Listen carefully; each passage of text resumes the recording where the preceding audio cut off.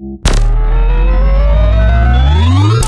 Synth, Season 7 sequence commencing in 5, 4, 3, 2, 1.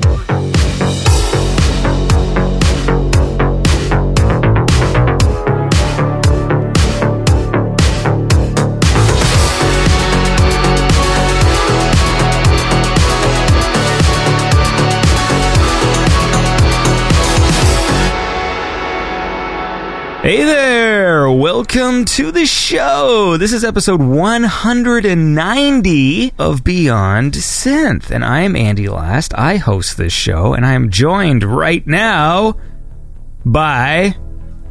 By me! Hello! No, it's Marco. Hey everyone, thanks Andy.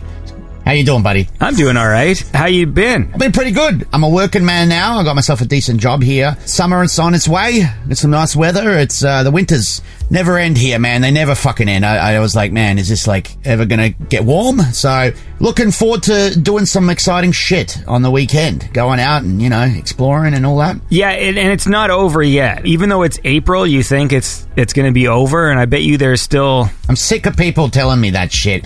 It's over, all right? It's over. God damn it. Anyways, I should tell everyone that today on the show is Jessie Fry. Ooh. And we'll be talking to her later in the show. But right now, we haven't really done a Marco segment this year, although you are part of the Beyond Synth family shows, and so I thought it would be a good idea to catch up with Marco like old times. It's fun to do. Yeah, it is. It has been a while, and I don't know. I love being part of this show. So good. That was real good. Yeah.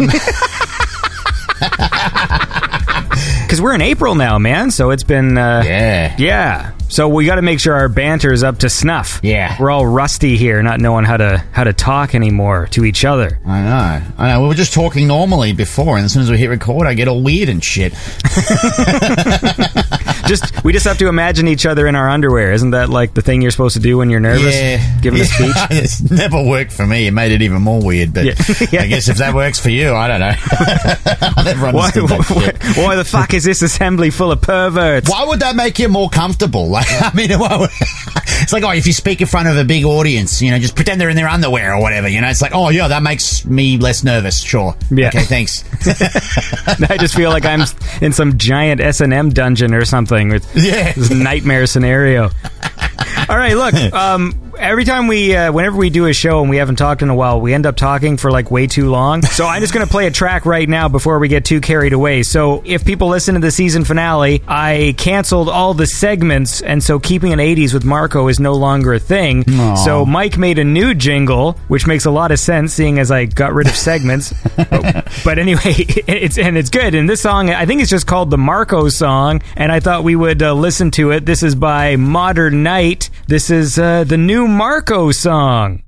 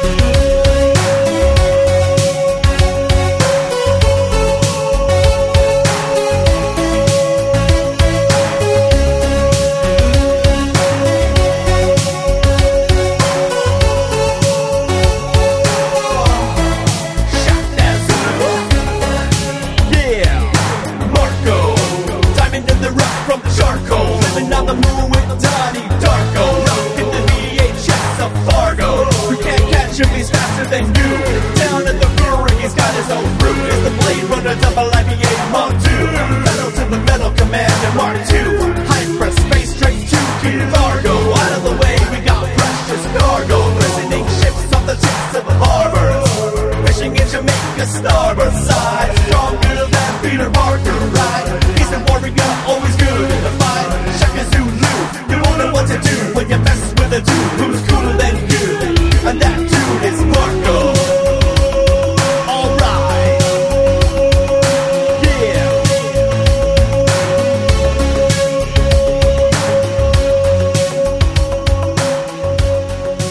And that was Modern Night with Marco's new jingle. I think we're just calling this the Marco song. But yeah, so that was Modern Night, aka Mike Mendoza, one of the people who joins us in the Beyond Synth family show and talented artist. So that's a fun track. Thanks, Mike. Love it, mate. Love it. He did a really awesome job. But now let's start the show proper. So I wanted to let you know that I just pre-ordered Mortal Kombat 11. Oh, exciting. That comes out in 16 days. That's probably the one fighting game that's consistently I've enjoyed. You know, I mean, I can't believe they're up to number 11, and they've all been pretty good. I played every single one of them. Well, I was going back, like the other day, I did a Twitch stream where I said I was going to go over the Mortal Kombat lore, and I ended up playing Mortal Kombat 1 and losing, and then I just sort of gave up and stopped doing the show. I went on the internet and I gathered clips and everything. Yeah. All the fatalities from like, Mortal Kombat 1 to Mortal Kombat 5, and I had the story scenes, and I had all of it ready to go, like a clip show, like I was going to make this Twitch stream like informative. Right. And then halfway through I was like,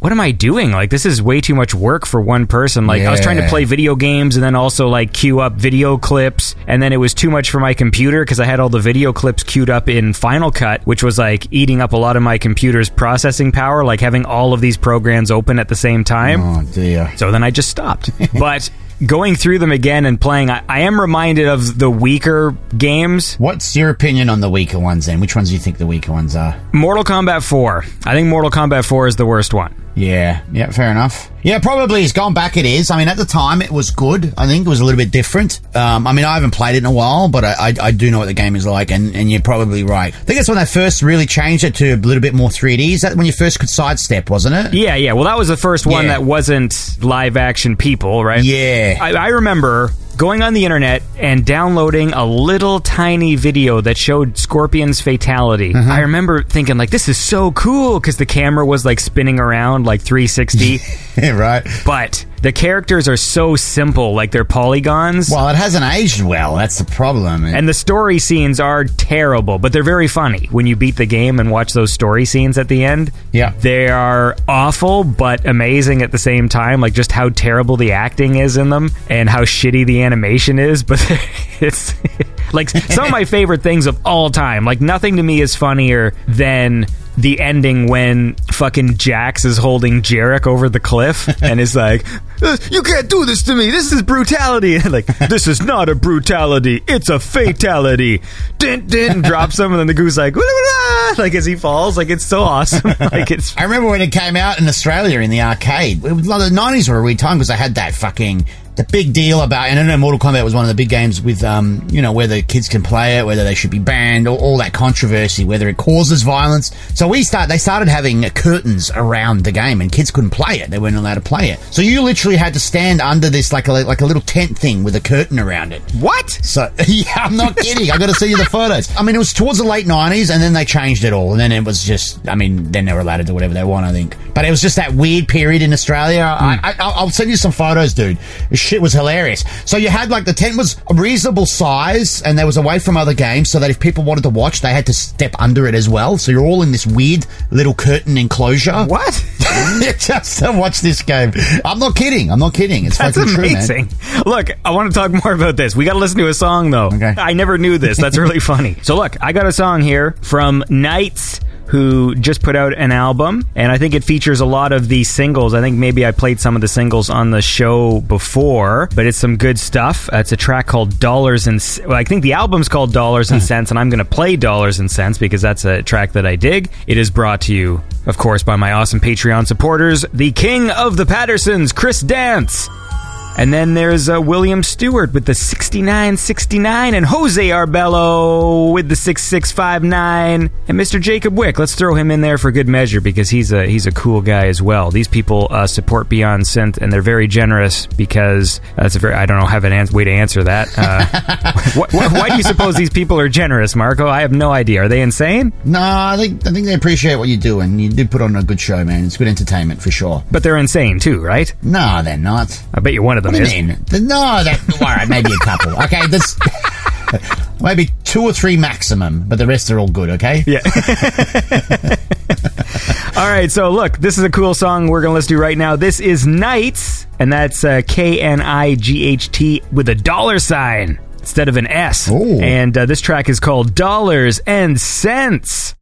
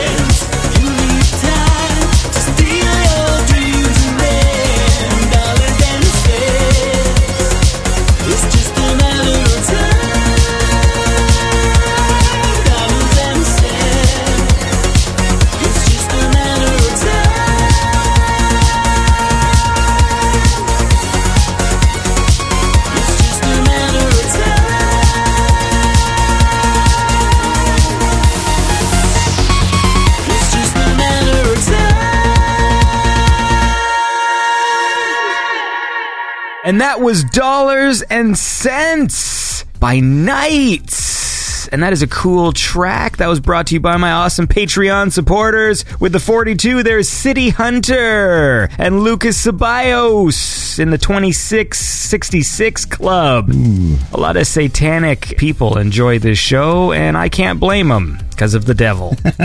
I'm here with Marco right now. Jesse Fry coming up in just a bit. You were telling me that in Australia... they put a tent around Mortal Kombat. Yeah. There was around Mortal Kombat, and it was House of the Dead too. They did the same thing. I love both games, and I remember it was just so weird. Yeah, they just had the curtains around it. So was House of the Dead and Mortal Kombat next to each other and in a tent, or was these separate tents? I saw them in separate arcades, I think. I mean, this is when arcades were still viable, you know. I think they were starting to die out in the late 90s because obviously PlayStation was probably a big part of it, the original PlayStation, and Nintendo 64 and all that, and the the consoles that came afterwards. But no, at that stage, I think it was only certain games that had a lot of brutality in it. Like, Mortal Kombat, obviously, and House of the Dead had a lot of blood, even though you look back now and you go, man, it's obviously fake. I mean, it doesn't even look that good. No, I hear you. So yeah, when I was going through to do this research for my Mortal Kombat show, which I'm not even going to do anymore, I went back and played a bunch of the old games. So obviously, I play Mortal Kombat 2 the most. I know that one the best. And then I started thinking, like, well, which ones do I find the weakest and which ones do I find the strongest? So I think my favorite one is Mortal Kombat 2, followed by Mortal Kombat 2011. So was I Mortal Kombat 9? Yeah. I really liked that game just because I liked that it went back to basics and really focused on just the core characters from the first 3 Mortal Kombat games. So I really like 9. I think Mortal Kombat X is still like the best looking fighting game I've played. I love X, and so I'm excited to play the new one. I just find the ones that were on home console, Mortal Kombat, Deadly Alliance, Deception, and Armageddon, I find that trilogy to be sort of forgettable. Really? I enjoyed them a lot at the time. I really did. No, dude, I played the shit out of them, and like I loved that stupid, terrible adventure game with Shujinko in Mortal Kombat Deception. It was basically just fetch quests. Like, that's all it was. You just run up to a person and they would have terrible voice acting. But I remember being impressed with just, hey, there's like an adventure game in here. Like, what are they doing? Like, they're such a weird team. They had this fighting game, and then also there was just an adventure game, and there was a puzzle combat mode, and chess combat, and then Mortal Kombat Armageddon had a fucking kart racer in it. I never even bothered with those modes. I just, but no shit. I remember that now. And it was like, fine. Yeah, it was fine.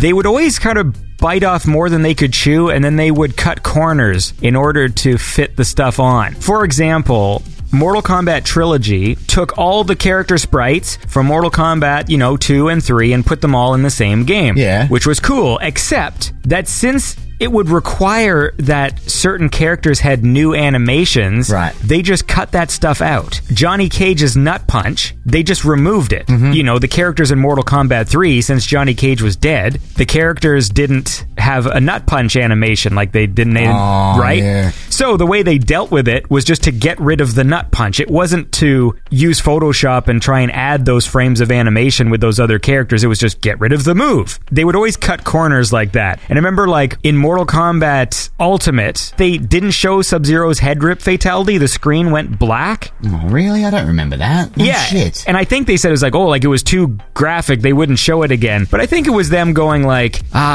we're going to have to like draw a spine and that's too much work. So we're just going to go black and say like it's a censorship thing. In Mortal Kombat Armageddon, they bring all the fighters in from all the games. So it had like a cast of like 50 characters or something stupid. And when they did the 3D games, there was never a 4-legged character. So when Motaro was one of the playable characters, they just gave him 2 legs.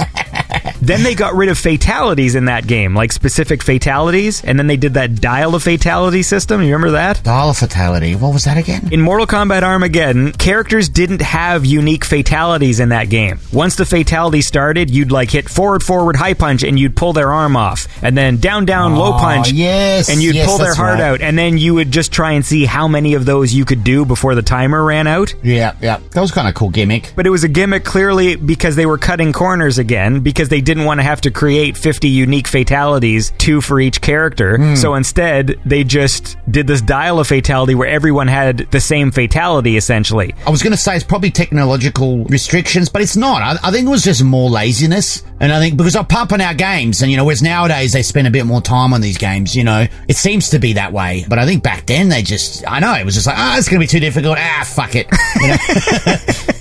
No, you're absolutely right, man. But look, we gotta listen to some more music. People are gonna send me emails going, why are you always talking about Mortal Kombat all the time? So, do you have a song picked? I actually do. I'm glad that you asked. Nightrunner has just brought out an awesome 5-track EP. It's available at nightrunner.bandcamp.com. It's called the Storyteller EP. The track I'd like you to play off it is Goodbye Karis. All right, cool, man. Well, let's listen to this. This is Nightrunner with the track Goodbye Karis, and that is brought to you by my awesome Patreon supporters. That wild man Jimpy has upgraded his support. Jimpy's a cool guy. He's now in the $11 club. He's my friend. I got nothing. He's my friend too, all right? I don't know what to say. And of course, and I think we have a new donor here, Matthew Conway in the $5 club. Thanks, Matthew Conway, for supporting the show. You are a cool guy. All right, so let's listen to this track. This is Night Runner with the track Goodbye Karis.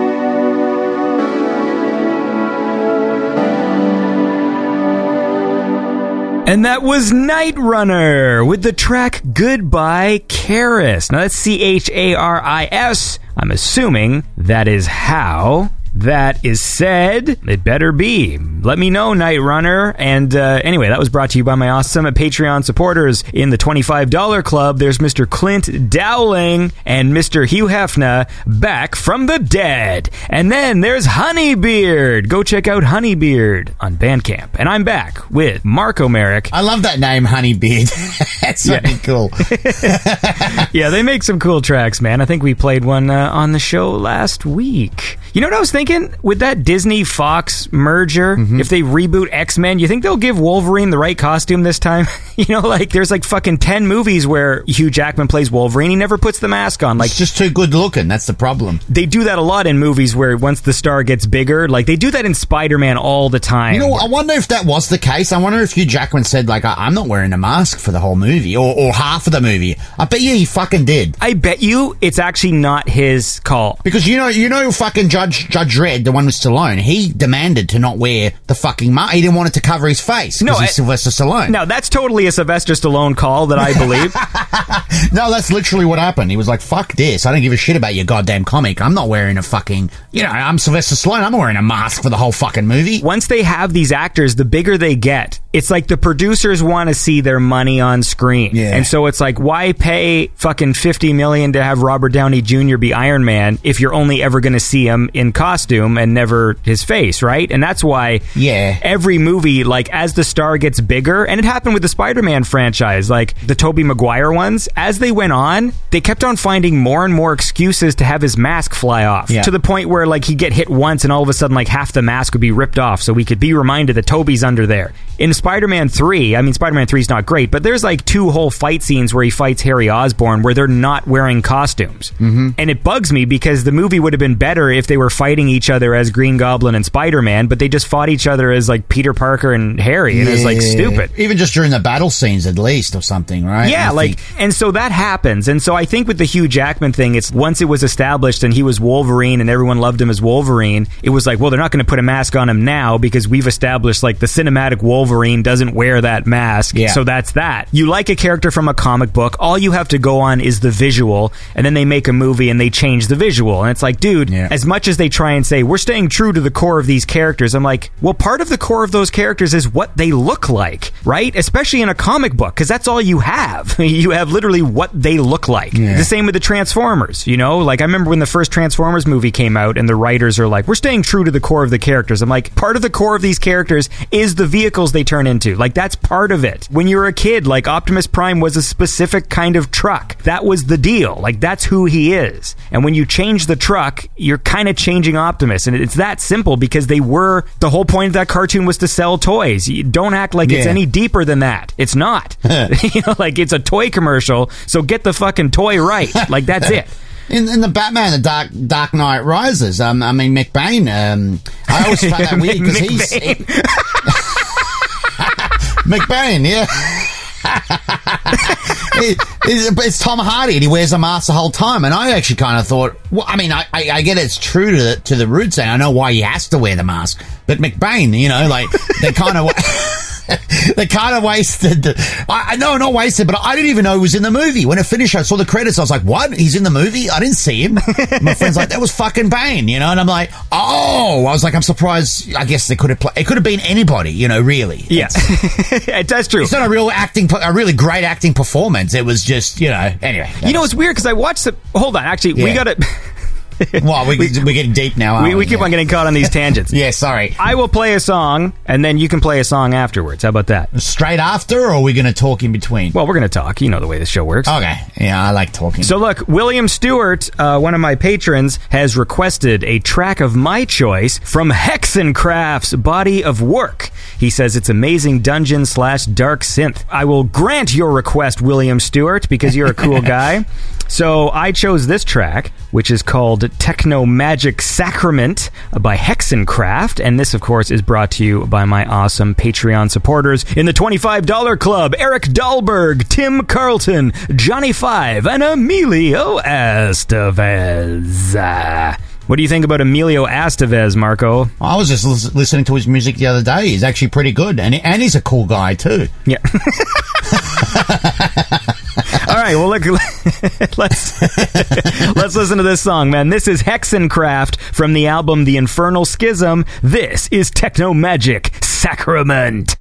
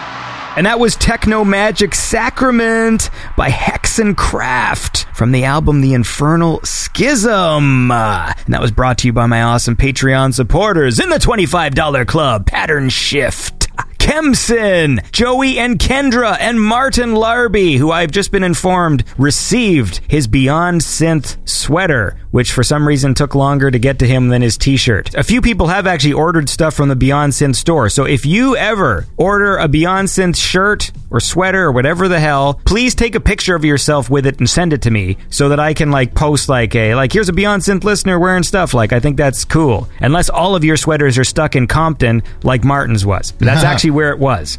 It's I'm going to send a nice photo of me and my jocks wearing one of your shirts.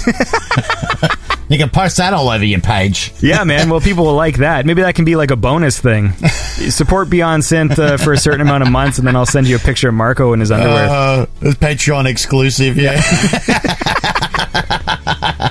Yeah, that'll get him. I'm not fond of The Dark Knight Rises. I am not either. They break a lot of the shit.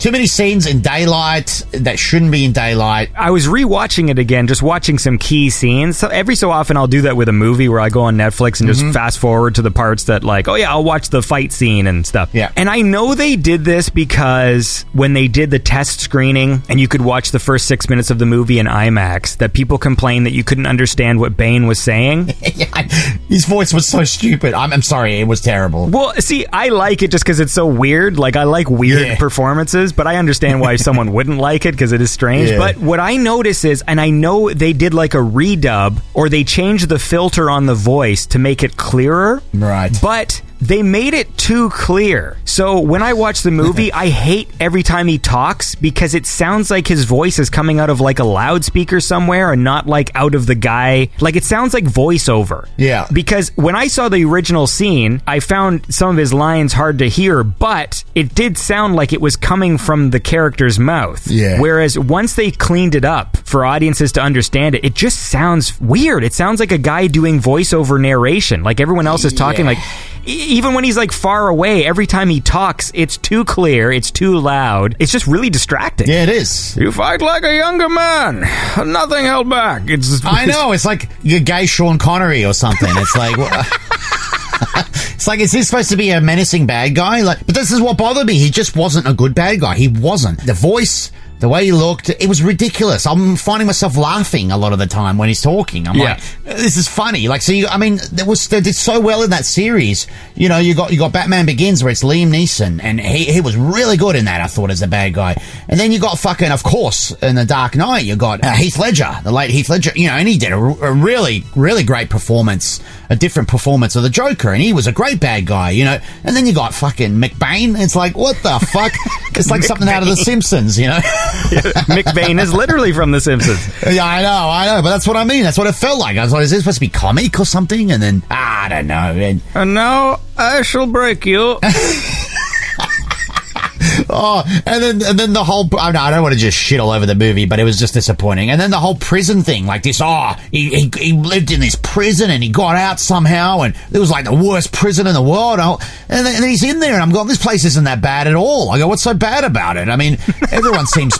You know what I mean? I'm sure there's much worse prisons in Mexico or somewhere. I don't know. It just seemed watered down, and it really didn't seem that dark at all as well. I have the similar problem with how the big fight at the end happens in the daytime. It is just wrong. It just feels wrong. Yep. There's lots of stuff like that. But how about this? Do you want to play me a song? Sure. I got a song for you here. So a new track here from Bourgeoisie called The Robo Khan. It is one of the 2 exclusive tracks featured by Bourgeoisie on The Future Is Now graphic book by Josan Gonzalez. Cool. So this, before we get too carried away, is brought to you by my awesome PayPals. These are the people who don't care for Patreon, but they still donate to Beyond Synth by going to the Beyond Synth website, beyondsynth.com, and clicking the PayPal donate button. There's DevJock and Replicant69, who's also a Donation of the Beast guy. It gets confusing. And then, of course, there's Rob Rob Dyson, Digital Dreams, Jimmy Groon, the Rosconian, Anthony Anselmo,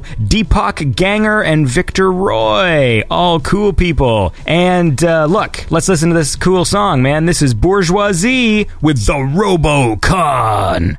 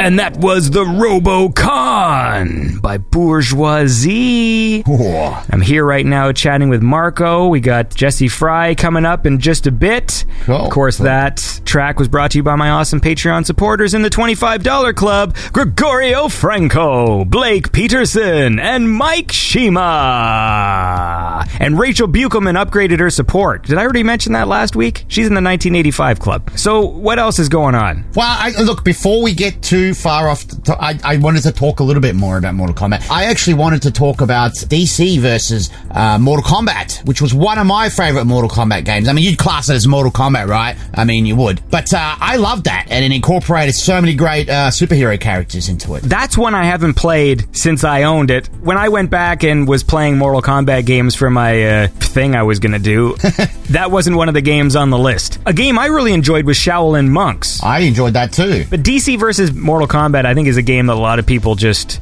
whenever you bring it up, people wish it didn't happen or they forget about it. Yeah. You might be like one of the only people who ever remembers that game fondly. What the hell? I used to have so much fun playing it with my friends. And the thing about it was cool that they had these other characters you could pick. But they were kind of true to Mortal Kombat. The movements, the specials, the way it all worked. But I guess it's just me then. Fine. Yeah. Whatever. Screw you guys. Yeah. 89% like this video game, Andy. 89% on Google. Okay, so I don't know what you're talking about. I think maybe it's just you. In the comments, I mean, please, I want to hear our people's opinions. What do you think about the game? Is Andy wrong or am I wrong? No, you're wrong. You're wrong. Now, look, there's hey, what's that sound, man? What sound? I'm playing the Donation of the Beast jingle. Oh, that sound. Thank you for playing along. Oh, my God. Well, you know what that is. It's time for the Donation of the Beast.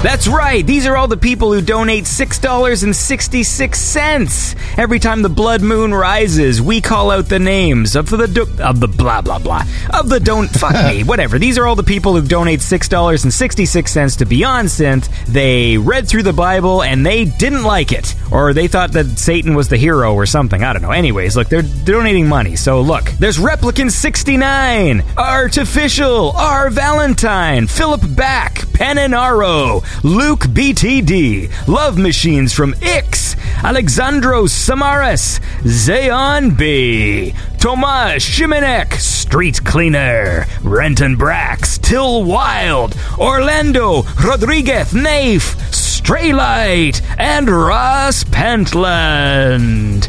And we'll round it out with the Polar Wildcat Studios. Why? Just cuz. And that was the Donation of the Beast. All right. So look, I want to play another track. This is a cool one from a guy called Gianmarco Fabretti. And this is Mr. Daddy. I swear it sounds like you're making up these names sometimes.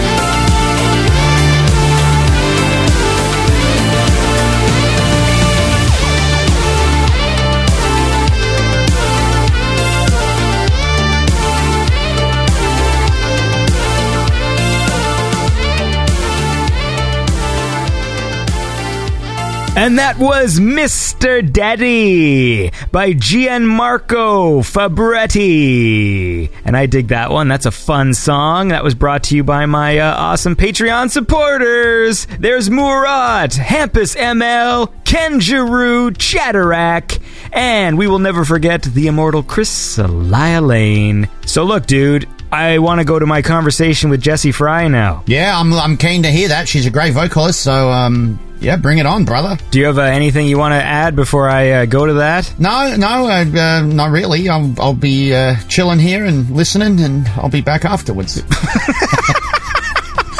I like when people just describe how the show works. All right, man. Well, look, here's my conversation with Jessie Frye.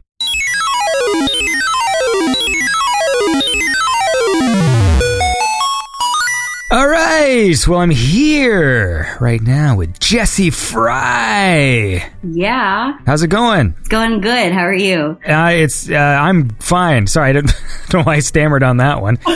This is gonna be really hard if I can't even get that out. Let me make it absolutely clear, Jessie Frye. I am fine.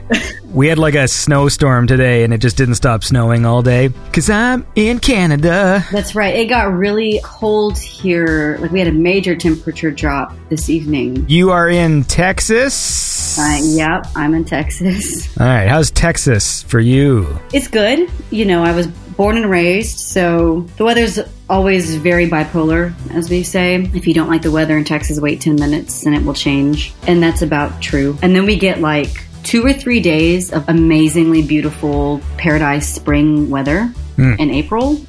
And then once May hits, we're just like 103, 101. Whenever I talk to people in the States and they talk with their Fahrenheit, and I always make the same joke, and I've done this for 6 years, where I complain about how I can't do the conversions in my head. Okay. So you know what? I'm going to make a point this year to actually learn to convert on the fly. 38 degrees Celsius. Man, that's hot. 101 is. So you get the idea. I like talking about the weather with people. Okay. All right, so look, you are Jessie Frye. Is that your actual name? Why do people ask me that? Well, I just had Roxy Drive on a few weeks ago, and so that's an obvious fake name. Jessie Frye seems like it could be a real name. I have known some Fries. I am a Fry, tried and true. Super proud of that. The Texas Fries. Well, my parents are actually from Louisiana, so to make it even cooler, my dad is from Freiburg. Where's Freiburg? We have an actual town. It's a very small backwoods country, population 30, but there's actually like a highway sign that says Freiburg. Nice. Yeah, no, that's where my family is. My dad has passed, so that's where he's buried. And the other interesting thing about Freiburg is that Bonnie and Clyde were shot about 5 miles from my grandmother's house. God, I've never seen that film. Everyone, I need to see it. I've heard the ending is quite violent. Well, it was. You know anything about how they were? Well, they're in their car, right? And then they just surrounded the car and just blew them away. Wasn't that how it happened? There was like almost 1,000 bullet holes, I think, in the car. It was something ridiculous. The Louisiana law force, I mean, they really, really wanted them dead. Mm-hmm. I'm sorry, I'm kind of a nerd. You know, they were hard to catch, and they were kind of the first of their kind. They got to a point where they were running out of people to hide with. You know, they were getting out of places to run, and so they were living in this shack barn type thing in the woods in Louisiana, out in Bayonville Parish, where Freiburg is, for the last couple of weeks, I think, of their life. And then they had stopped on the side of the road, and they were shot hundreds of times, if I'm correct. There was a period of time in Hollywood where all the movies end with the main characters just getting murdered and then the credits roll. Just these bleak endings, and there's no music. Yeah. And they would always end with like the main character's like walking on a beach, and then he just gets blown away, and then it does this really big zoom out. Like they use like this super zoom, and it just zooms all the way out, and there's no music, and then it just fucking rolls the credits, and like, cool. Mind you, it's really impactful. Yeah, kind of leave you with it in such a way. Yeah, man. And a lot of new movies don't really like leave me with anything. I watch them and I'm like, okay. Sure. But I'm an old man, so, you know. Very old. Yeah. So look, we'll dive in here to the Jessie Frye oeuvre from Freiburg. Wow. That's that means we're going to listen to some songs by Jessie Frye and talk about them. Oh my goodness, I'm nervous. So this was a track from 2014 called White Heat. Oh, wow. You're going back. Okay. I'm like James Lipton. You remember that weird guy called James Lipton? Or Nardwuar. Yeah, I guess. You don't know who Nardwuar is? No, I like the James Lipton better because, like, he sat in a chair. Go on. I don't know what that means. I was trying to make a point. I'm like, I realize I don't have one. So let's listen to this awesome track. This is White Heat by Jesse Fry.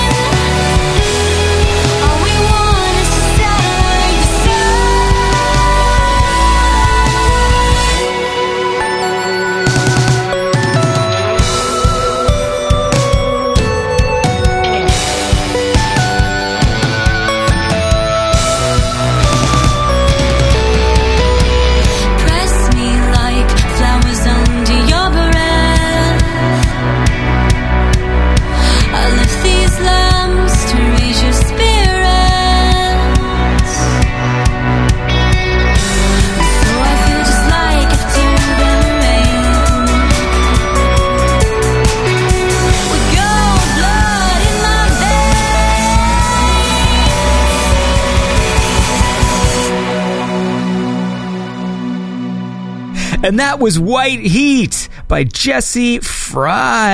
And I'm here with Jesse Fry right now. So, going over your previous work, you sort of dabbled in different genres. I personally am a fan of the synth and the synth pop and the synth wave and that sort of stuff. So that's what I'm going to be focusing on. Yeah.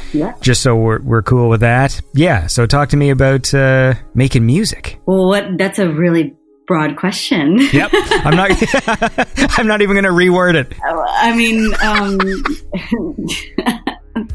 Be more specific. Well, What do you want to know? well, you sing, obviously. Did you take training when you were young to sing, or was just the dream? Sure. So here, I guess I give you a little bit of a timeline. I started singing when I was 8. In Freiburg. In lessons. No, I was born and raised in Dallas. I had singing lessons when I was 8. Then I started training classically on the piano at 11. Started writing songs around that time-ish, because I was singing and learning how to play. I was homeschooled from 13 years up.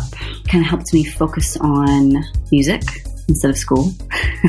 My mom was pretty cool like that. And I started working at a local music store when I was 16, full time. And I continued to take lessons at the music store on my lunch break, actually. Do you have one of those pianos where the keys light up so you can learn how to play the songs? You sounded really excited about that question.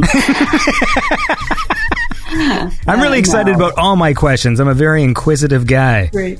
No, I didn't. And then I started teaching piano at 17, and I tried to go to college, and I just wasn't interested in it. And I was making good money teaching. Then I started my band. So I did a little demo, like an acoustic folk piano, like EP type demo when I was 18 or 19, I believe. And I had never played a show or anything like that. I knew about music. I knew about writing music and playing classical music and singing and teaching. But in terms of the gigging world, or the industry, I had absolutely no idea about any of it. So I just kind of was poking around online one day. I think I was 19. And I sent an application to South by Southwest. I figured I was wasting my money, but I actually got invited to play, and that was in 2009. So I had to get a live band together. What was the music you were making at that time? It was some of it was Tori Amos type confessional piano stuff, because that was my biggest influence. And The Cure lyrically took a lot from Robert Smith. They've been my favorite band since I was 5. Remember when Tori Amos dated Trent Reznor? Well, that's not really confirmed. Wasn't that a thing? I thought they told stories about it because there was a haunted chicken or something. I'm sorry. I think it's strong speculation. I don't think it's that. I'm also saying, remember that thing that none of us were privy to? Right. Yeah, so then it kind of became some Led Zeppelin influence, really found a voice and a stage presence with rock. And so we chased that for a while. And I've been doing this a long time. I've been creating and writing music and putting out music and performing for a very long time. And so I don't really see myself as one thing. I see myself as a creator, as a songwriter. And I've always just followed my heart and my intuition. And I think when you do that, these natural steps happen that make sense as you grow. I don't sit down and go, I'm going to write a rock song. I'm going to write a synthwave song. I've always just written music and answered to what the song calls for in terms of production. For many years, that was pop rock. The bulk of my career has been pop rock. And so I did that and, still do that in certain ways. And then you start to grow and different opportunities come up and different life experiences come up and that make you see things differently or want to try different things. So I guess that's a long-winded response to kind of quote unquote explaining how I landed to getting more into creating synthwave music. There's always been a pop undertone and there will always be a pop undertone to what I do. When I say pop, I mean I'm very passionate about writing melodies and giving the song a personality that is not only catchy, but the listener feels like it is at once very accessible and very personal. I think that's why pop music is so appealing to so many people, is because it's this wonderful combination of everything. But yeah, honestly, getting into the synthwave scene was an absolute accident, number one. And number two, the best thing that's ever happened to my career. Well, you made some catchy stuff and some catchy collabs, right? So, well, I mean, Faded Memory happened in the weirdest way. I don't think a lot of people know how that happened. Oh, you know what this? How about this? You know what this? Jesus Christ. Okay, I'm going to play a song. We're going to play a song because we're going to tease this exciting story you're about to say, right? Yes. You just been like, no one knows about this. Although I did want to play Faded Memory later on in the show. You can copy and paste. I wonder if I should just play it now and then we'll sort of bounce around. Well, let's do that. Okay. This way, this whole thing comes together and relates. I'm a good host. All right, look, we're going to listen to this song called Faded Memory, Time Cop 1983 featuring Jesse Fry, and let's do that.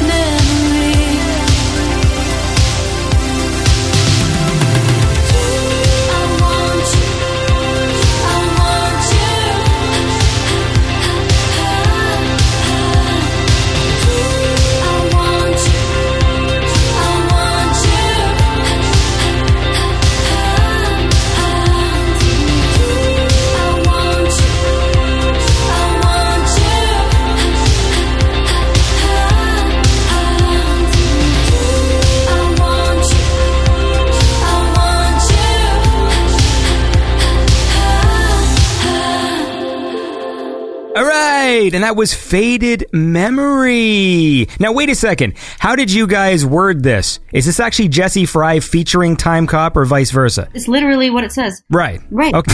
And there have been people that have posted, it's Time Cop featuring Jesse Fry. I'm like, Yeah, because it says Jesse Fry featuring Time Cop. Yeah. It doesn't happen often that way. That's why it's confusing. I think that's why it confuses people. That's why it was awesome, okay? Because everyone was like, who is this bitch getting Time Cop on her song? So, how did Yordi get in touch with you? Or is that how it worked? I emailed him blindly. I just sent out a cold email and I said, hey, really love your stuff. Huge fan. I noticed you sometimes have singers featured on your tracks. Would love if you would consider me. Here's my song, Honey. Let me know. Thank you. You're amazing. And like a month later, I got an email back and he was like, oh my God, yes. I love Honey. I would love for you to sing on one of my songs. I'm working on Night Drive, essentially, is what he said.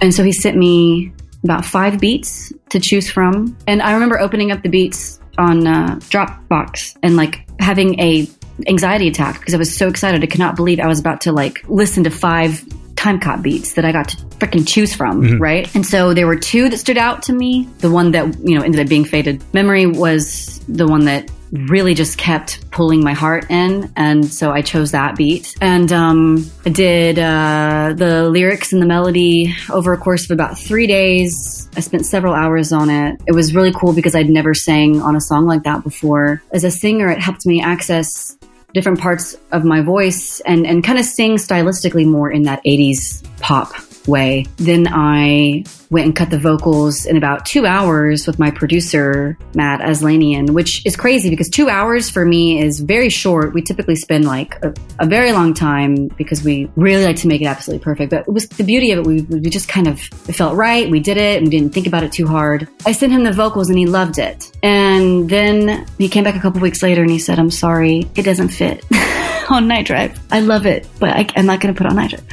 And I wasn't upset or anything. And he was like, do you want to release it as a single? So I did. And then Matt did a little bit of extra production on the track. He added those guitars that are the more rhythmic guitars in the choruses. And I believe he added some of those extra drum fills as well. Then he was like, it's okay if it says featuring Time Cop because, you put a lot of effort into it as well.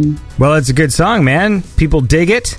I dig it. Well, here's the weird thing and why I think that story is so important, because I feel like if it had just been on Night Drive, that I don't think it would have gotten quite the attention. I don't mean that in a bad way. I mean, because it was pushed as a single. Yeah. I did a bunch of promo photos. I did a video for it. You know what I'm saying? I think that kind of helped get the song out there a little bit more. It was honestly, I'm not exaggerating, it was probably one of the best things to happen for me in my career because it opened me up to this world of a community and a fan base that I've never experienced such a response from before and had never experienced such a demand of, we need you to give us more of this. The synthwave community is interesting. It really is just based on the appreciation for just cool music. As someone who's coming into it, kind of as an outsider in a sense, I love so many of the bands in the genre, but I don't see a lot of very personal, emotional expression.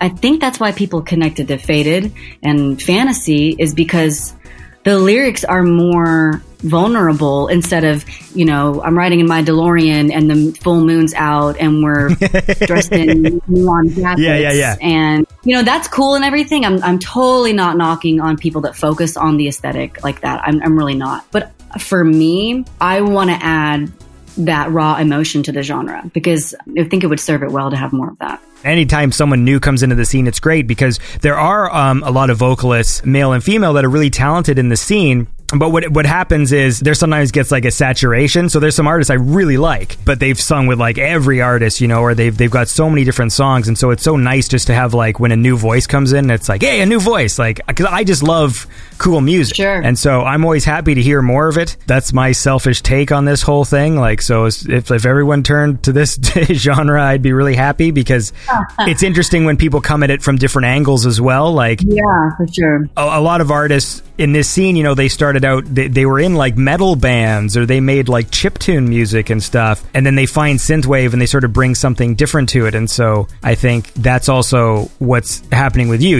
When you come at it from a certain, like a pop rock kind of background, you're just going to bring something different to it. Sure. I think the thing that has been very interesting to see from fans is the feedback of like your voice just fits so perfectly with this type of music and production. Not that I need that validation. I'm grateful for it. But when I hear feedback like that, it does encourage me to explore more with the sounds within the genre, you know, and like, okay, wow, well then I can get a little looser on, I get a little more experimental, you know, about what I'm doing if people are enjoying, you know, what I did with DJ 10 and stuff like that. So it's just there's so many different subgenres, you know what I mean? And there's, it's kind of something for everybody. And you really made a great point when you said that people focus on the sound. They put the music first. And I think especially, you know, as a female, it is super refreshing to be respected and get fans that appreciate the vocals and the songwriting. And even, you know, Fantasy's a sexy video, but it's like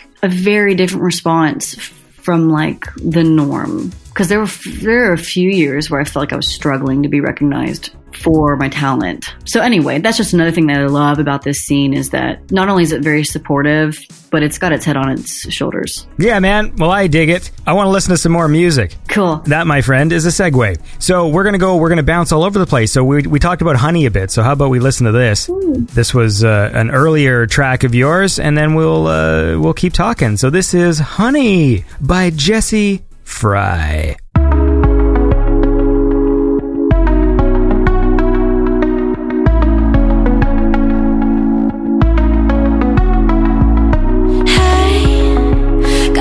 Like a teenager, wanna drop all my plans and meet with you.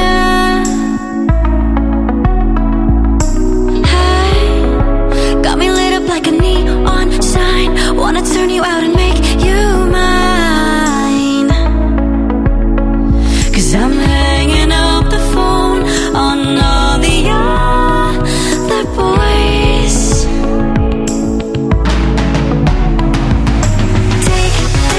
Honey from my body, I love you 'cause you know I am queen bee. Let's use our imagination, I wanna go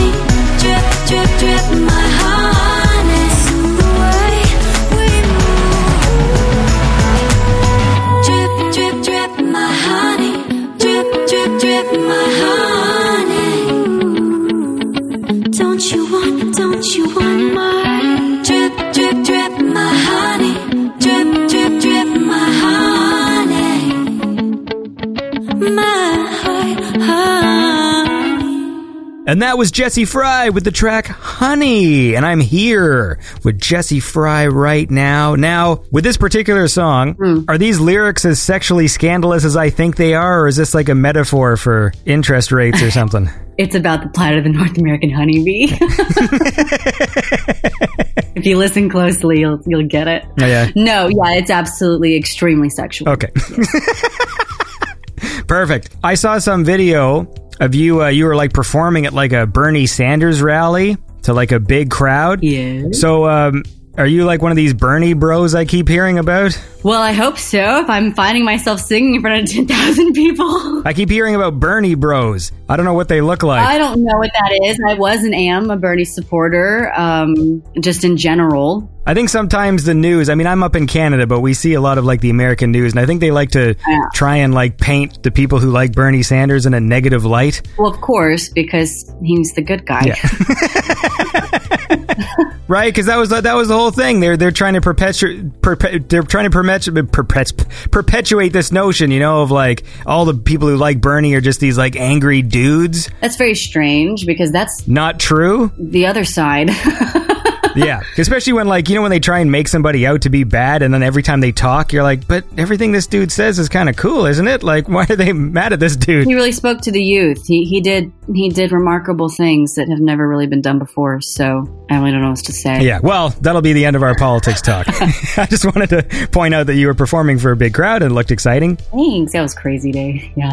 How did you find yourself in that situation? Yeah, so 2016, February, I was on tour. I got an email from the Bernie Sanders campaign, and they were like, we really love your stuff. Can you come play at a Bernie Sanders rally? Bernie won't be present, but it'll be in Denton, which is a city like north of Dallas. We'd love to have you get the crowd pumped up. So I went and I performed in front of about 500 people, and it went over really well. And then Bernie's deputy director of state, David Sanchez, was there, and he said, "Hey, if Bernie comes to town, would you want to play for him?" I was like, "Oh my, like, yeah, hell yeah!"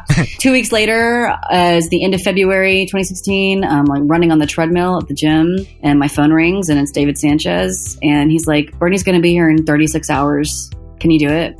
It's at Verizon Theater. There's going to be 7,000 to 10,000 people there." And I said yes, not knowing if I actually had my bandmates available.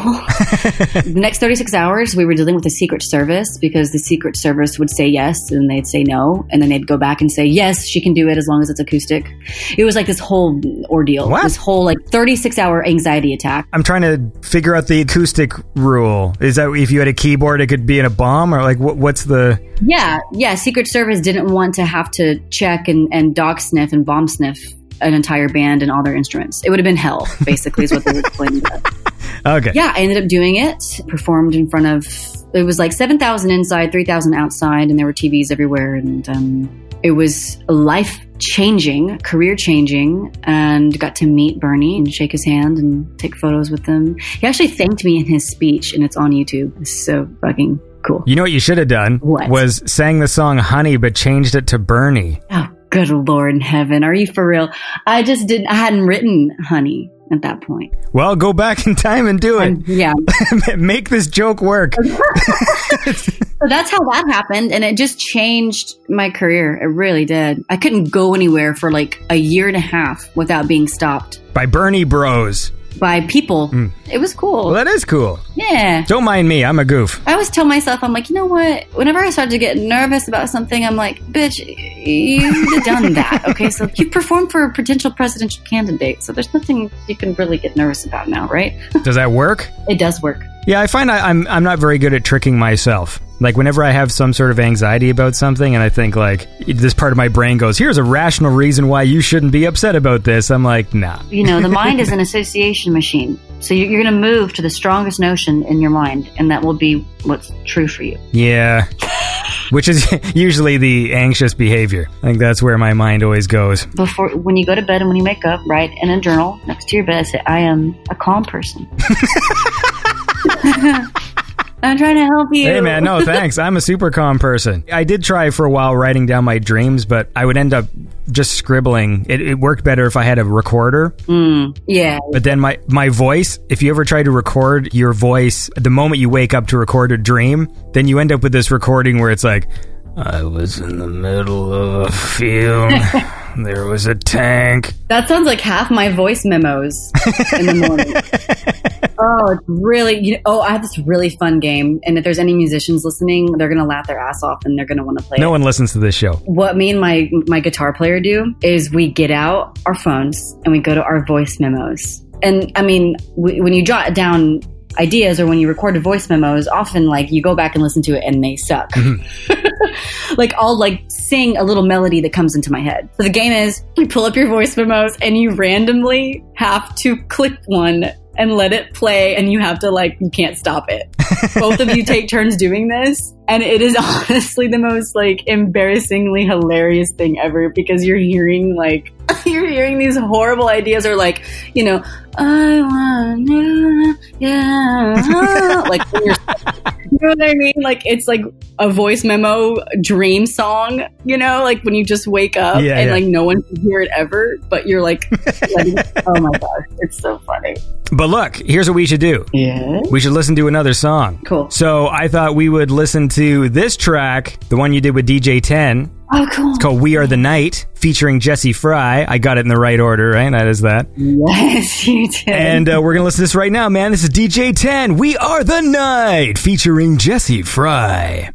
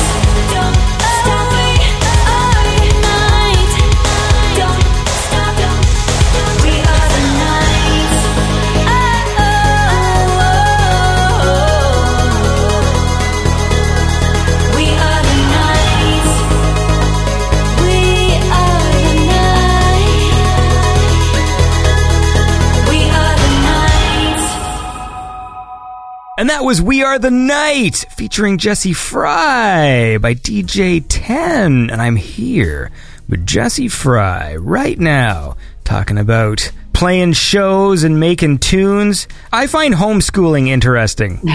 What's homeschooling like? I don't know. I was just homeschooled for 5 years.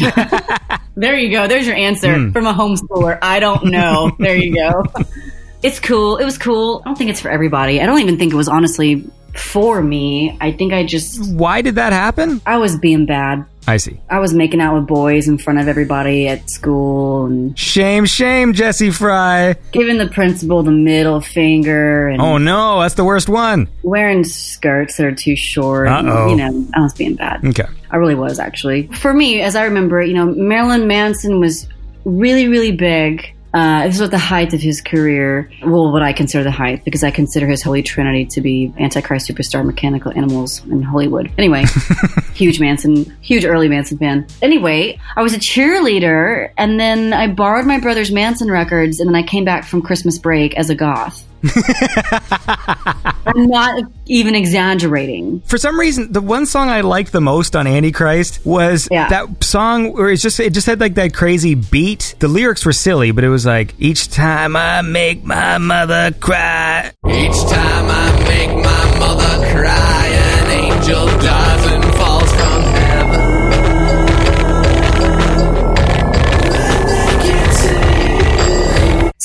Scar, my motherfucker. What is, is it Worm Boy or something like that? Yeah, it's something like that. It's about a worm. Prick your finger, it is done, the moon has now eclipsed the sun. Yes. The angel has spread its wings, the time has come for bitter things. Yeah, and it's sung through a vocoder. God, I am so goth right now. I'm so proud of myself.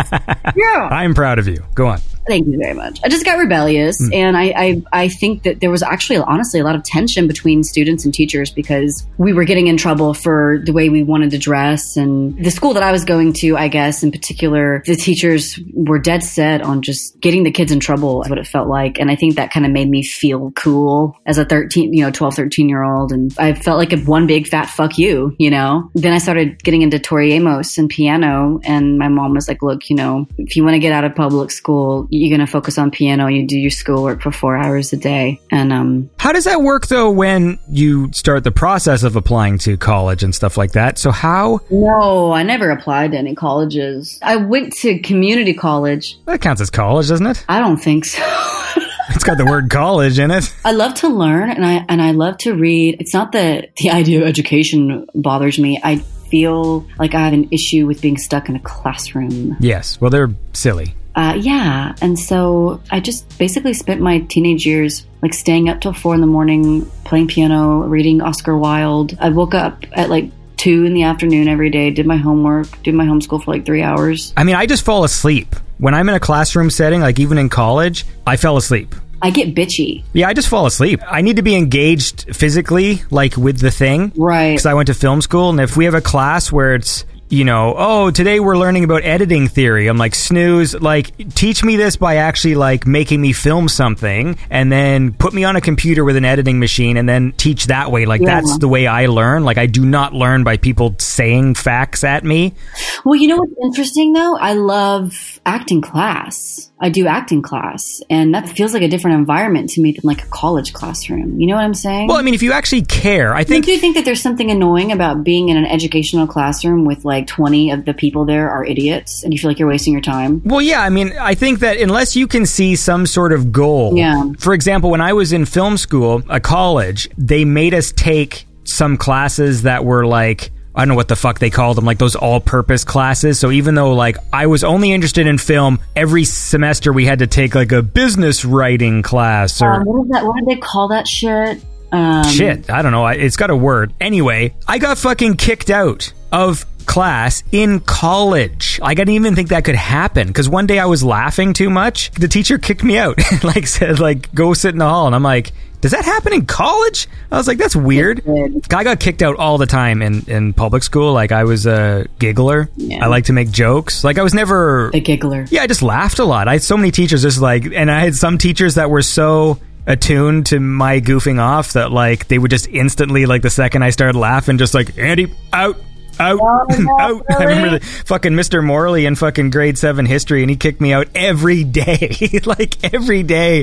The second I did anything, my pencil could roll off my desk. He'd be like, out. That's hilarious. I actually liked him, though. I didn't mind that guy. I thought he was funny, and I thought it was funny that I got kicked out all the time. Right. But whatever, man. Everyone's got to have a talent. Yeah. I'm not... What a talent that was. Look, I want to listen to more music. Yeah. Now, I found this one. There's one you did with Waveflow. Yes. Called Fractions. Mm-hmm. So let's listen to that. Something to do.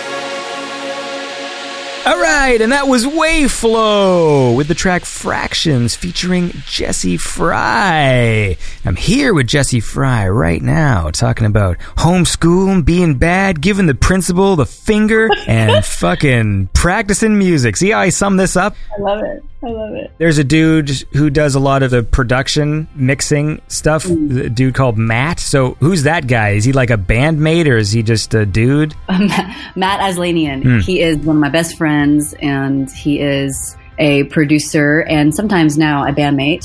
He's playing with us at South by Southwest. I've been making music with Matt for about 5 years now. He actually produced White Heat. So basically anything that anyone listens to, Matt has produced and engineered. He actually gets co-writing credit on my songs because we work so closely together with the structure and the arrangements and the production. I really do feel like he's become more than just, a producer. He's kind of the other half of Jesse Fry. I don't think I would feel comfortable at this point, like making a record with someone else. I feel like he's that tied into my sound. Mm-hmm. You made a bunch of videos, and they all seem sort of fun. Cool, thanks. I know I saw this video of you sort of in like Xena Warrior-style makeup, running around with a sword, fighting some vampire warlock dude. Yep. Was that fun to do? Honestly, that was really tough.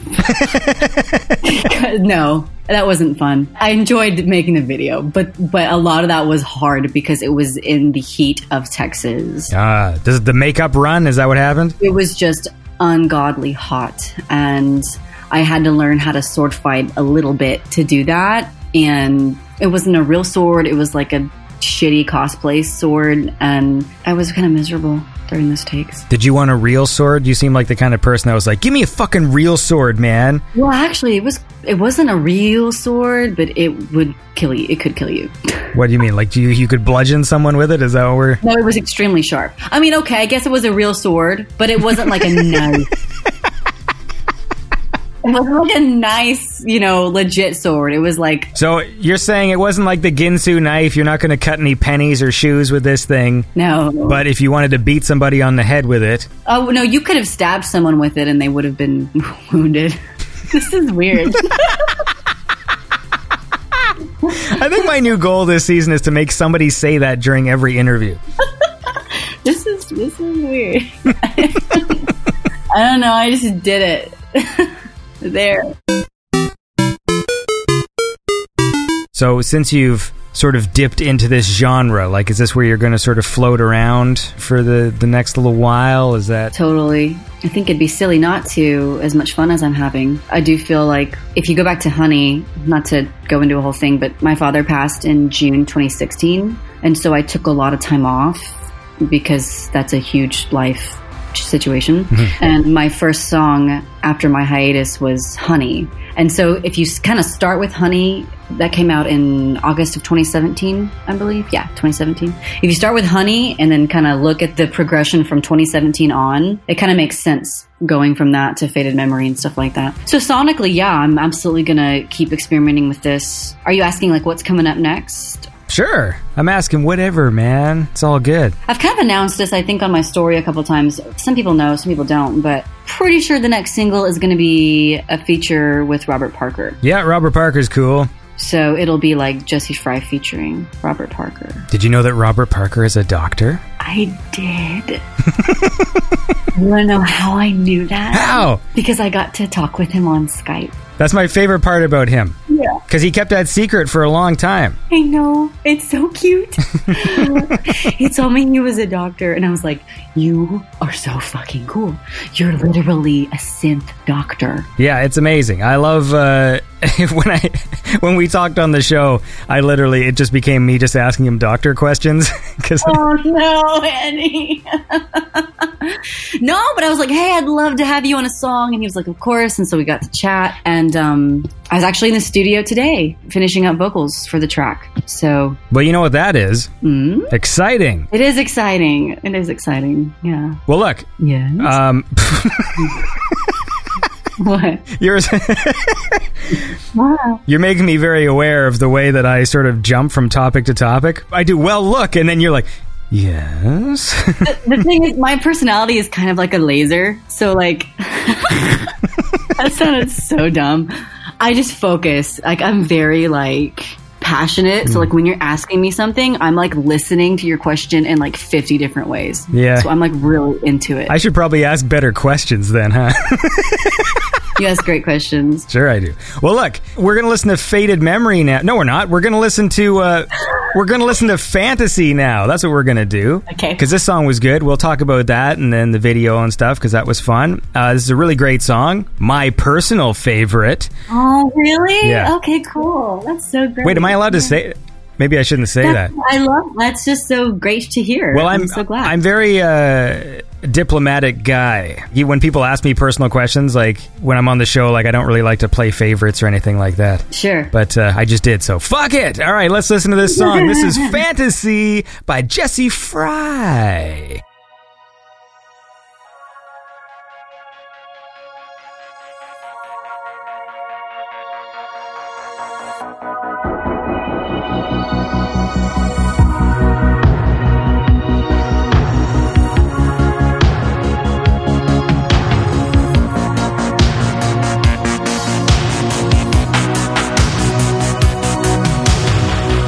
I'm leaving the hotel after a night with you. I think I finally see the truth. A familiar feeling stops me in my tracks.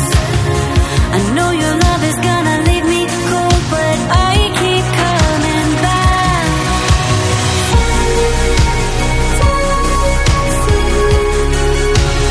I feel like something dark is taking over me, but honestly I think it's what I need. You are mine.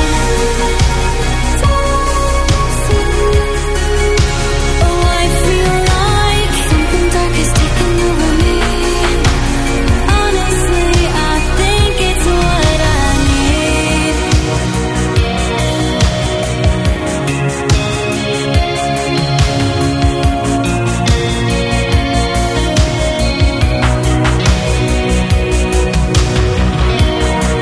No, I'm not a damsel in distress. I need a man who understands. The heart is a labyrinth. You think I know, boy, no. But love is more than lipstick and leather. 'Cause you are mine. I feel like something dark is taking over me, but honestly I think it's what I need. You are mine. Oh, I feel like something dark is taking over me. Honestly, I think it's what I need. Stolen moments, losing focus. Gotta get this off my chest. I break down when you show up with roses, but I've got nothing left. I've got nothing left. I feel like something dark is taking over me, but honestly I think it's what I need. You are mine. Oh, I feel like something dark is taking over me. Honestly, I think it's what I need. It hurts because it's the best either of us has ever had. Because we can go there together, but we both know it's never gonna work. I feel like I need you.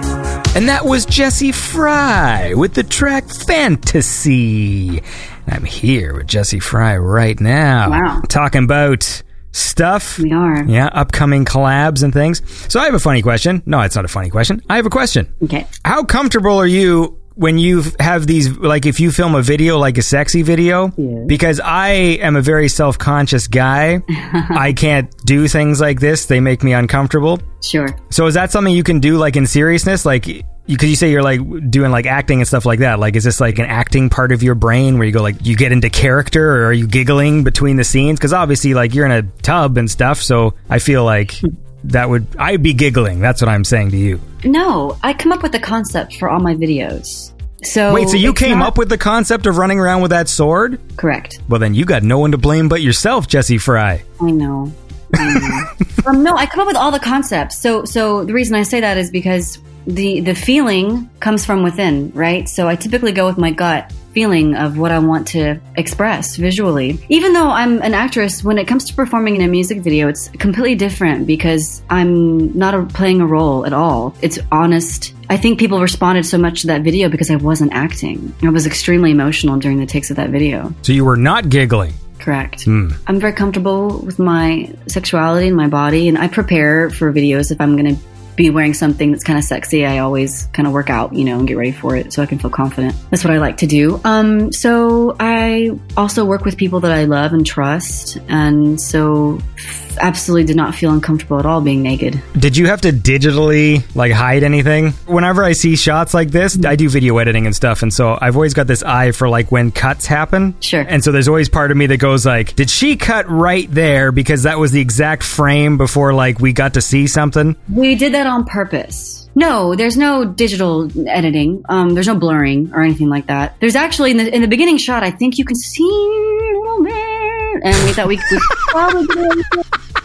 I mean, this is gonna. I'm not trying to get raunchy, but I actually slip in them in secret ways all the time to try and see if people will catch it, and most of the time they don't. Slip in what? Huh? What is Vim? Do what? I thought you said slip in Vim. Vim. Yeah, what's that? Vim. The goods.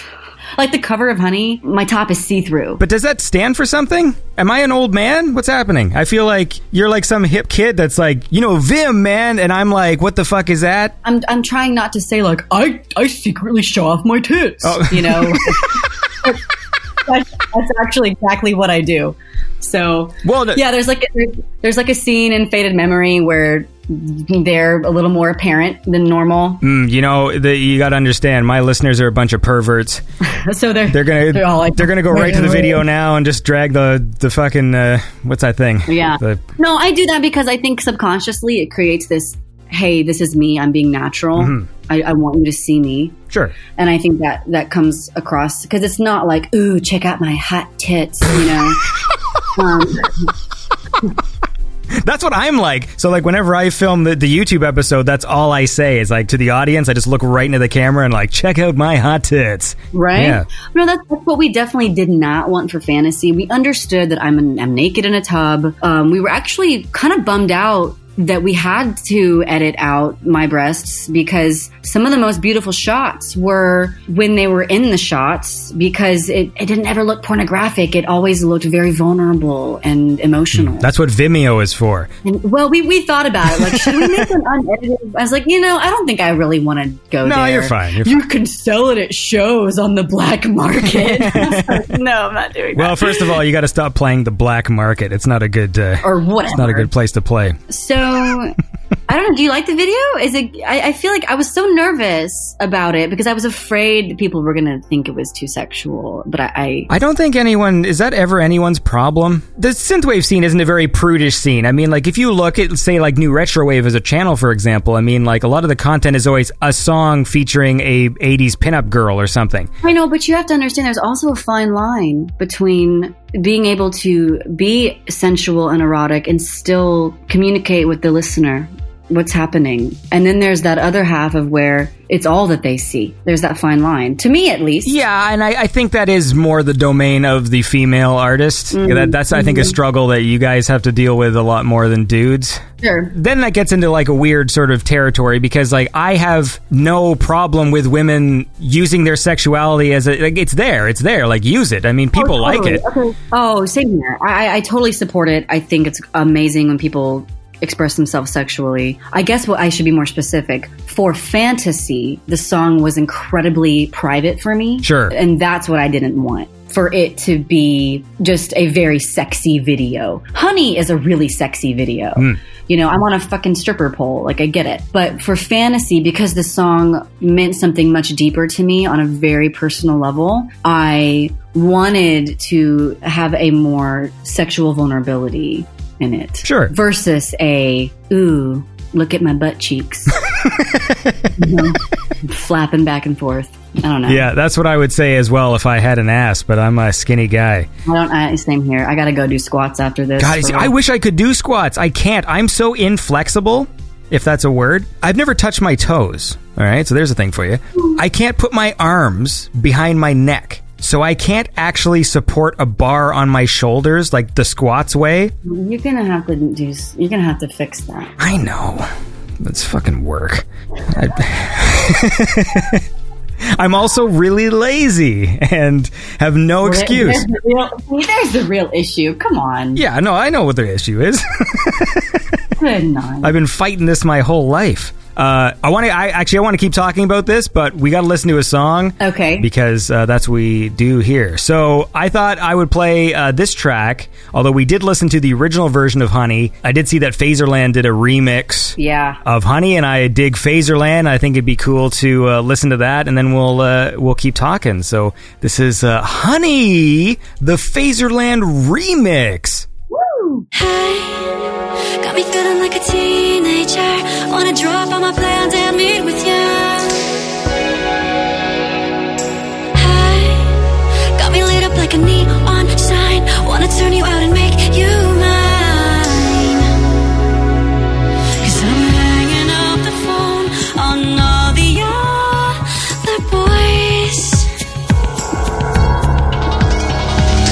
Take this honey from my body. I love you 'cause you know I am queen bee.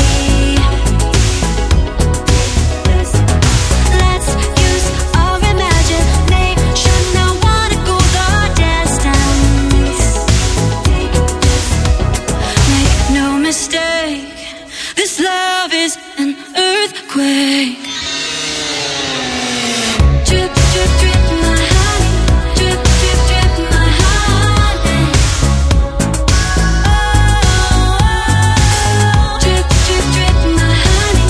Drip, drip, drip, my honey. Whoa, whoa, whoa, whoa, whoa.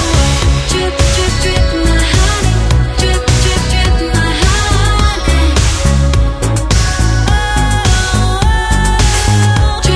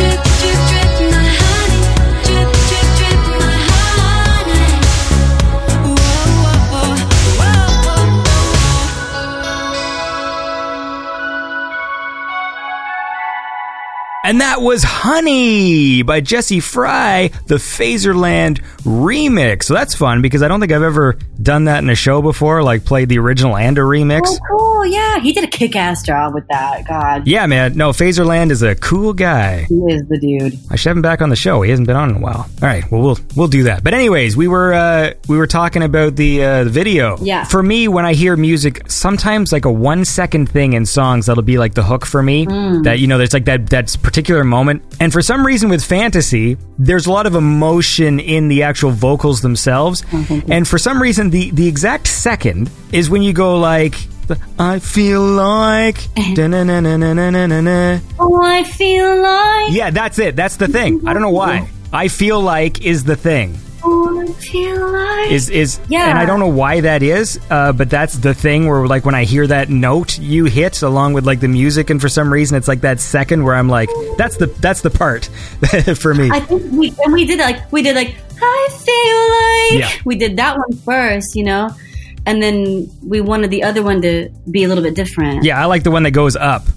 I feel like that. I don't know why. There's something about like it's sort of the pitch bendy vocal. Yeah. I think it's just got this interesting confessional feel, maybe. I'm glad you like it. Yay. That makes me feel happy. Well, I sound so silly, but I was very, very nervous about it because it came from a really personal thing, and I was like, wow, I can't believe I'm releasing something like this, and ended up being really well received, and I think it just makes me feel happy that people connect to something I felt deeply.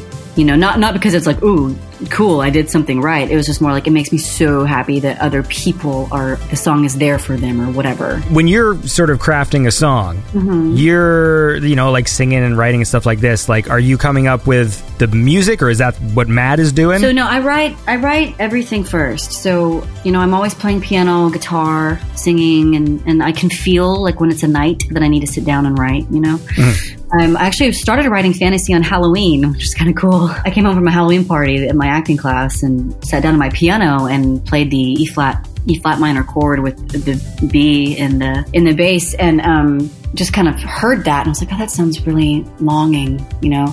So basically it starts like that, and then I start playing it, and then I open my mouth and see if something cool comes out, and I'll get like a little snippet of something most of the time, and then it'll leave me. Then I won't come up with anything else for like a few days, and I'll come back. And then I'll get some more of the song written. And then when I feel like it's a winner, I'll take it to Matt and play it for him on piano and guitar and say, hey, this is the drum feel that I'm thinking of. This is the synth sound that I'm looking for. I want my vocals to kind of have this quality to it. And then I sit in the back of the studio, basically, and watch him fuck with it. We have this cool thing where it's like, here's what I do and don't want.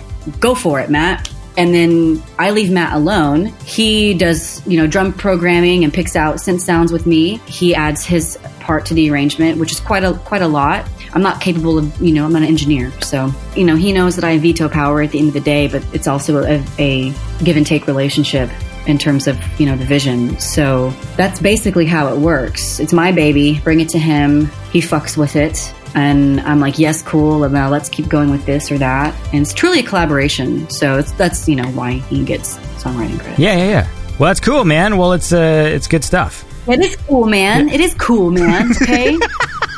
It's fucking cool. I feel like I'm losing control of my show. Do you feel like something dark is taking over here? Yeah, I do. I feel like... Do you think it's what you need, honestly? I'm just kidding. You know, when I get in the tub and my mascara starts running... I'm quoting my own song trying to be funny, and it's just not working. No, I got the joke. I'm hip. I'm with it. I didn't know what the fuck Vim was, but I mean, like, I'm down. I'm down to clown. Them were my breasts.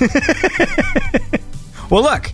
We can probably fucking wind this down here. Was there anything we didn't talk about that you wanted to talk about? No. No, man, it's cool. Hey, man, listen. Hey, man. Do y'all say y'all? This is a fun way to end. Do y'all say y'all? Do I say y'all? No, fuck no. I ain't. Y'all are fucked up. I ain't. No, I'm in Canada, man. We got our own stuff. We say a. That's actually true. What else? Can you try to say y'all? I can. What do you want me to say? I don't know. Y'all. Well, y'all have a good time down there in Texas, y'all. Keep on trucking. Don't do that. Motherfucker. Okay. Isn't that the expression? I don't know. All right, well, listen. This was cool, man. I want you to end this with some sort of positive words of encouragement to all those people listening. There's 8. So you tell them each individually. I can give you their names. Wait, what? My 8 listeners. There's 8. There's Jeff, Tim, Derek. I can't come up with fake names on the spot. Live, like right now? Yeah, you tell them all. Tell the 8 listeners of this show Okay. that they should believe in themselves, follow their hearts, y'all. It's an It's an opportunity clock, not an alarm clock. Perfect. Wonderfully done. You like that? Yeah, I did. That was good. All right. Well, look, Jesse Fry, it was lovely to chat with you. I had so much fun. I hope to be back someday. And yes, make more music and send it to me, and then we'll play it on the show, man, because it's good stuff. You have a lovely voice, and I'm glad you're making cool music because I like cool music. I appreciate you so much. Thank you for having me on.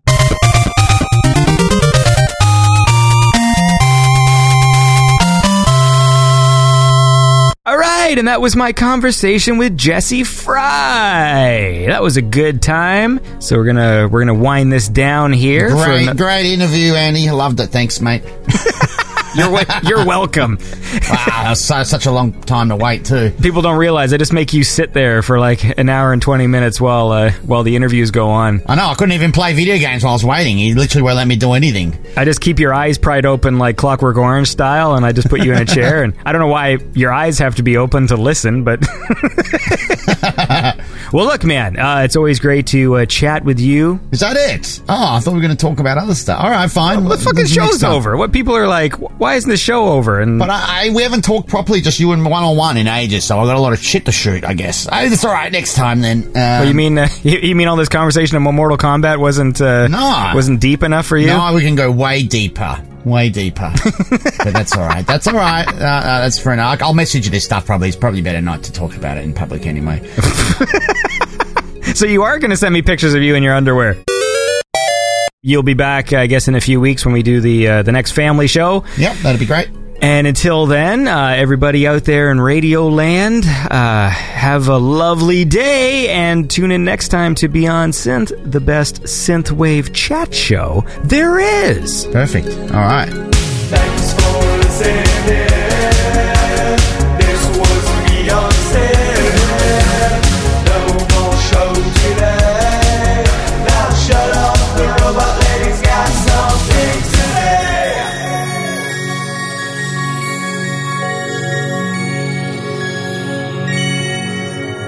If you enjoy the show, please consider supporting it by going to patreon.com/BeyondSynth or visit BeyondSynth.com and click on Support the Show.